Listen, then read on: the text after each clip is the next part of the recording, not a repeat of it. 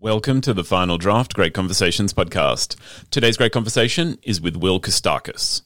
Will Kostakis is an award-winning author of young adult fiction. Beginning with his first novel, Loathing Lola, Will explores themes of loss, grief, and queer adolescent experience. Will's joining me today on Great Conversations to discuss his fantasy series, Monuments and Rebel Gods. My name is Andrew Popel, and every week I broadcast Final Draft from the studios of 2SER in Sydney. 2SER broadcasts from the lands of the Gadigal people of the Eora Nation, and I'm recording on the lands of the Darug and Gundungurra people. I want to acknowledge the traditional owners and pay my respects to their ongoing connection to their lands. The Final Draft Great Conversations podcast is all about books, writing, and literary culture. I'd love it if you can help me help others discover great new Australian books. If you give us a rating, leave a comment, or even just tell someone, chatting books. Check out the Final Draft Great Conversations podcast. It helps put us in front of more eyes in the podcast world, lets people know that we're out there. Now today on the show, Connor, Sally and Lockie should just be ordinary teens, skipping class, dealing with friendship dramas. But there's a pantheon of ancient gods known as monuments hidden beneath the high schools of Sydney. As they race to find the monuments and deal with their power, Lockie, Connor and Sally must confront the danger of the hounds, rebel gods, and the question of who, if anyone, has the right to control so much power. Now, Will and I had such a great, wide-ranging conversation. I have split this up into a couple of parts, so join me today for part one, where Will and I discuss teens, the power of gods, family, and queer superheroes. Join me as we discover Will Kostakis' Monuments and Rebel Gods. My name is Andrew Popel, and I have got a fantastic, not just one book, two books to share with you today. From Will Kostakis, he is an award-winning author of young adult fiction. His first novel, Loathing Lola, was released when he was 19. He followed this up with the first third, Sidekicks, and starting last year, Will's first fantasy novel, Monuments. Now, the second and final chapter of this series, Rebel Gods, came out this year, right when we needed a little divine intervention. Will's joining me today. We're going to talk Monuments and Rebel Gods. Will, thank you so much for joining me on Final Draft. Thanks so much for having me. Now, I thought it might be appropriate to begin with kind of a minor spoiler alert. I hate spoilers. I don't ever want to give spoilers, but I think inevitably when we start talking about Rebel Gods, we run the risk of giving away some details from Monuments. I personally don't think that takes anything away from the enjoyment, but I mean, people should definitely go out and check out Connor, Sally and Lockie as they seek to uncover the ancient gods that are known as monuments that are hidden under high schools in Sydney. And as they race to find the monuments, they must confront the danger of the hounds and the question of who, if anyone, has the right to control so much power. That's Monuments. Now, Rebel Gods, the trio have a new danger that they must face. The Rebel Gods personify our deepest and perhaps our darkest influences of love, fear, and hunger. These gods have been imprisoned for thousands of years after they plunged the world into war. Now they're back, and they're coming for Lockie, Sally and Connor. How did I go, Will? I actually think I didn't give too many spoilers away there.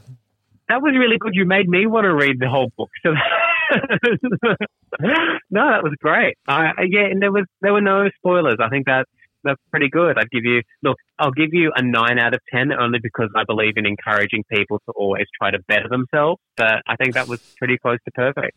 I think a synopsis, like it skirts such a fine line of enticing and revealing, but not so much. I wondered though, so the Monuments, the duology, it's a bit of a departure from your earlier work in that it's delving into fantasy with its gods and mythology, but I actually suspect that it's not so far from the themes that have concerned all your writing. So maybe instead of my asking you why a pantheon of gods, we could talk about the ways that gods and mythologies have always reflected and concerned themselves with the very sort of core of our humanness and our human relationships. Yeah, that sounds great because, look, the big thing is that I love writing families and dealing with sort of these gods. It was just a different kind of family. It was one that had a much longer history than I'm used to writing. And that was a really great springboard into then writing this series. I feel like there's maybe a temptation to make a superficial comparison between gods and teens. I mean, many ancient depictions show the gods as capricious and impulsive, and Yeah, I guess if we wanted to get a little highbrow, we go, oh, those young people with their capricious and impulsive ways. But there really is something so much about how we are as humans, and I guess as we become adults, we layer that, and perhaps, are gods and teens alike? Yeah, it was. There is that layer of they think that they are the center of the universe, as a lot of teens do, especially teens at the center of their own books. They have to, or else the plot doesn't work. But I really used, Connor, Lockie, and Sally. I wanted them to be empowered teens where they drive the story forward themselves. And so I used the metaphor of them becoming gods to look at sort of those first awkward steps that we all make into adulthood, navigating not only the people that we want to be, but our existing and changing relationships with, the people we thought were gods growing up, our parents and our grandparents, the people that we learnt from. And so I really thought it was a really wonderful place to tell a really general story about growing up, but through this sort of fantasy lens. I want to come to that idea of growing up, but before we get to it, I wondered, we live in this world where theology, religiosity, and institutional religion, they're often extremely polarized. They're even weaponized in public discourse. Did you have any were you fraught? Was there tension? Did you have concerns about engaging with these issues?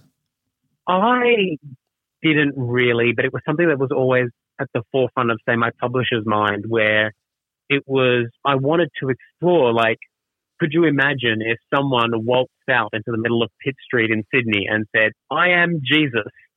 How would pre-existing religions deal with that and contend with that?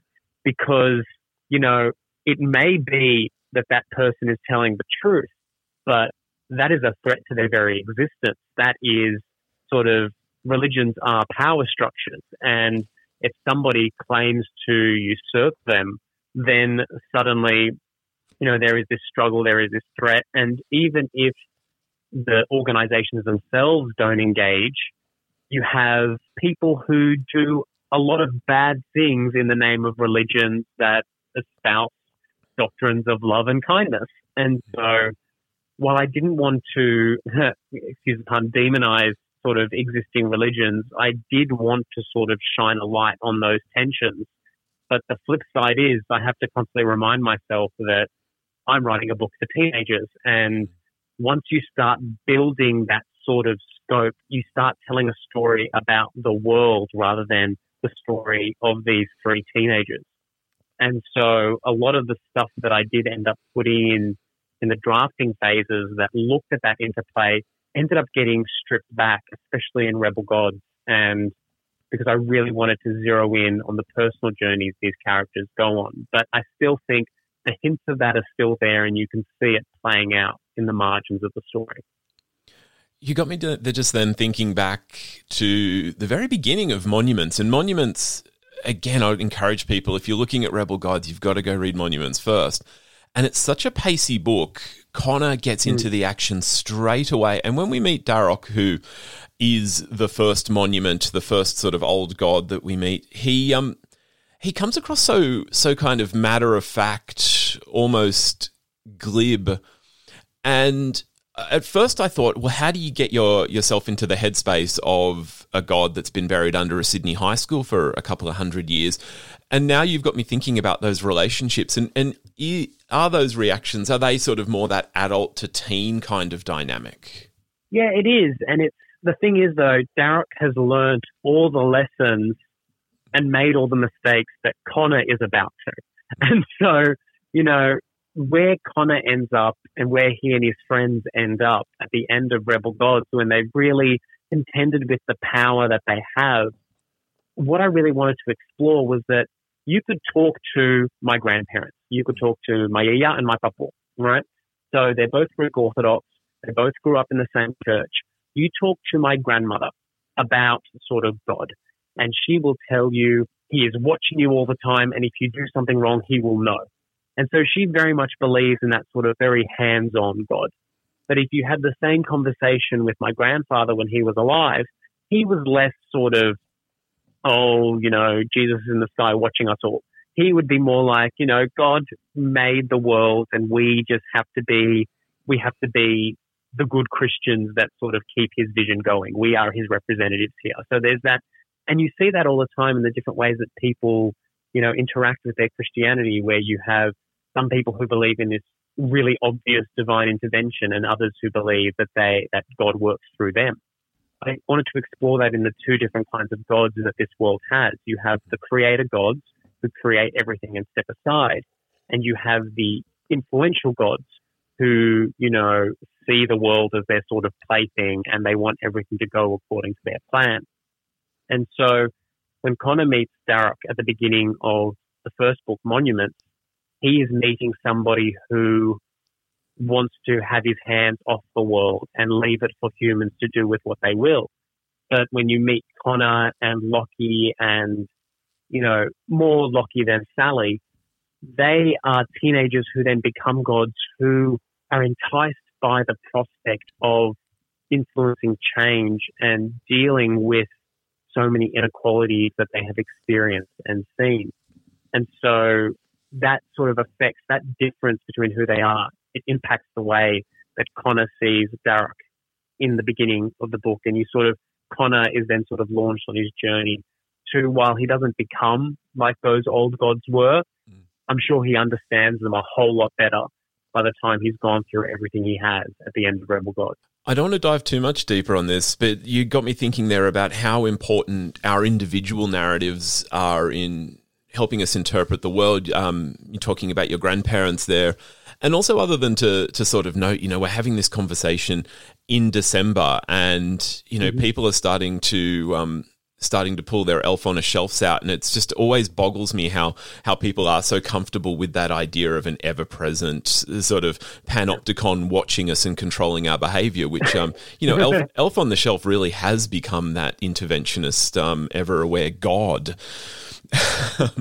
That was a strange interjection, but it is interesting. It was a bit creepy, but it's Instagram culture. Yeah. Now, in Rebel Gods, Connor and Sally and Lockie, they have leveled up, and I'm still keeping it super vague on the hows and whys for the people who need to read Monuments. I definitely felt though that between the Monuments, and the Rebel Gods and our heroes, you were engaging with this sense of inheritance and legacy. Mm-hmm. And I wondered about these parallels, or I saw these parallels with discussions around climate change, institutionalized structures that pop up, racism, and basically all the shit that our world is dealing with that has its origins in generations past. Well, a big part, Rebel Gods changed its shape so many times. As I was sort of drafting it, because the book is set in 2020, and I was so intent on writing a book that was realistic to 2020, not realizing there was a plague coming. And so the first book takes place, it was written in 2018, but it is set in March 2020, when, as we know, nothing historical of note happened. Yeah. And then... no one expects the Spanish Inquisition. Exactly. And then what ended up happening while I was drafting Rebel Gods, and I was really in the sort of weeds of figuring out what this story was, around the time of the, school strike. And you're seeing empowered teenagers all over the country. And so it did have a lot of its origins in sort of who these characters were in that political moment, and in sort of teenagers like Greta Thunberg sort of standing up and saying enough is enough, and seeing what Australian teenagers were capable of when teachers and parents gave them the space to organise things like that. And so the first few drafts of Rebel Gods, and I say that as if I spent more than 8 months on the book entirely, it was just a very sort of rapid process and constantly evolving. But those early drafts did involve those more specific political movements. And then, so more references to climate change, more references to sort of incarceration and injustice. And it's a fraught subject matter where I, as a sort of Greek Australian, want to, who is writing, an Aboriginal character named Lockie, you know, I wanted to shine a light on the injustices that, you know, we see and we are aware of every day, but without sort of speaking, you know, and taking up space that people who have experienced that and who have more of a personal connection to that, they should be occupying that space. And so it was a knife edge to tread where I wanted to explore issues with specificity, but without then either dating the book in one sort of political time. And I wanted it to feel like it was a general roadmap to, hey, teenagers, you can enact change. Whatever the change is, whatever the injustice you see, you can fix it if you sort of work together and work towards it. Now, teen superheroes have a long history and they've long engaged with issues around discrimination and othering. But queer superheroes, they used to be fringe, they were hidden, victims of things like the comic book code in America. I still remember what a big deal it was when Marvel Comics featured the wedding of their most prominent gay character at the time back in 2012. Connor and Lockie's relationship, though, it's by contrast, it's very matter-of-fact in the story. How are these, and forgive the term I'm dubbing here, how are these super queer depictions evolving? There are a couple of things at play here. There's me as an author not wanting to constantly relive my trauma. If I am constantly writing a coming out story every single time, then I have to write about that Greek kid in the corner who's scared of telling people he's gay, right? And if I constantly do that, that's at some point that's going to rub off on me in how I view the world. So at that point. The second point is, as somebody who does have a responsibility, who is writing for teenagers, we seem to tell all these stories, these traumatic coming out stories, and then we hint at, oh, it's going to get better, and then the book ends. We never actually show, or it's not, I won't say never, but predominantly in the culture, we are far more comfortable showing queer suffering than we are showing queer joy. And so I knew when I was stepping into this book, I was like, you know what? I'd just come off, you know, writing the sidekicks, which was quite a cathartic experience for me because it mirrored my own coming out, and I came out to my family as I was writing it because the story gave me the strength to sort of do that. But at the same time, when that book came out, there was this whole brouhaha where, you know, schools were questioning whether it was appropriate for me, a now gay author, to speak at schools when I had spent close to a decade doing it previously. And so I was like, you know what? I'm just going to write sort of this positive rep, and that's what I want to write. The thing is, though, we think that queer suffering is realistic. We think that it is a rite of passage, that you're going to have to talk to your parents, and it is possible they won't accept you. But the reason why we think that is the norm is because that may have been our experience 10, 20 years ago, and because it's still repeated in media. If you meet sort of queer kids today, and, you know, when I visit schools and I am constantly bombarded with the queer kids, they have different experiences. Support is more the norm. Like acceptance, not just tolerance. Love is the norm. And we live in a world now where straight kids are faking being gay on TikTok for clout. Like the way that we explore queerness has shifted, and that's because, you know, a big part of it is there are far more queer storytellers and far more queer stories coming through the mainstream because they're proving to be popular. And so when it came to crafting Connor, I wanted his story to not have to deal with the traumas of coming out. And obviously that's difficult because when you're trying to build a story, it's based in conflict. And so there were suggestions from editors who were like, oh, Monuments begins with Connor and his best friend having a friend divorce. And so it was floated to me quite early on, oh, is the friend divorced because he's gay? Can we make it that he was rejected by his friend because he's gay? And I had to be like, no, absolutely not. They have whatever their sort of tip is, that's not it. But it's something, there's a resistance still, and there's something quite, I don't want to say my work is radical, it isn't particularly radical, but there is a quiet sort of radical element to just letting queer teenagers experience joy and show them the lives that they can live. And so I worked really hard to make sure that there was it's the first book in the series is quite thirsty. You get sort of Connor sees Lockie, they get to know each other over 2 or 3 days. And so it's Connor is sort of overwhelmed by, oh my God, I've just met this person and they're the greatest person ever. Mm-hmm. And stepping into Rebel Gods, it's set a couple of weeks later and they've sort of settled into themselves a bit more. And I wanted to show, here's the roadmap for just a really wonderful equal partnership where they bring out the best in each other. So I purposely made sure that Lockie wasn't so much the object of desire, but that was someone who was a fixture in Connor's life and who made his life better. And those are the stories that we see in straight stories all the time. And I wanted to make sure that there was that sort of kind of queer story as well in Rebel Gods. That's it for part 1 of this great conversation with Will Kostakis. Will's latest novel is Rebel Gods. It is the second part of the Monuments duology. It's out now through Lothian. The second part of my conversation with Will be coming out tomorrow, so stay tuned and get a little bit more of Will's incredible fantasy universe. Great Conversations is recorded on Gadigal land of the Eora Nation at 2SER's Broadway studios in Sydney, Australia. The show is produced and presented by Andrew Popel. To keep up with the latest in books, writing, and literary culture, follow us on Twitter, Instagram, and Facebook. Just go to @FinalDraft2SER. If you subscribe in your podcast app, well, you're going to have part 2 of this conversation for starters appearing tomorrow. My name is Andrew Popel. I will be back with more great conversations from Final Draft, and as always, I wish you happy reading. Bye now.